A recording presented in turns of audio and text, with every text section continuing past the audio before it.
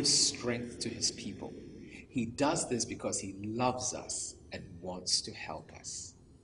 Hello, I'm Pastor Fulay of River of Life International Fellowship in Guelph, Ontario. Thanks for joining me for the Word for the Week. This week, we'll look at a verse of Scripture in the book of Psalms, Psalms 29 and 11. It says, "The Lord will give strength to his people. The Lord will bless his people with peace." Praise God. If you're a child of God, God especially wants you to know that he gives strength to his people. God doesn't want you weak, he wants you strong.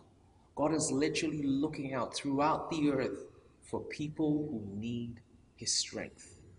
In 2 Chronicles chapter 16 verse 9, he says, "The eyes of the Lord search the whole earth in order to strengthen those whose hearts are fully committed to him."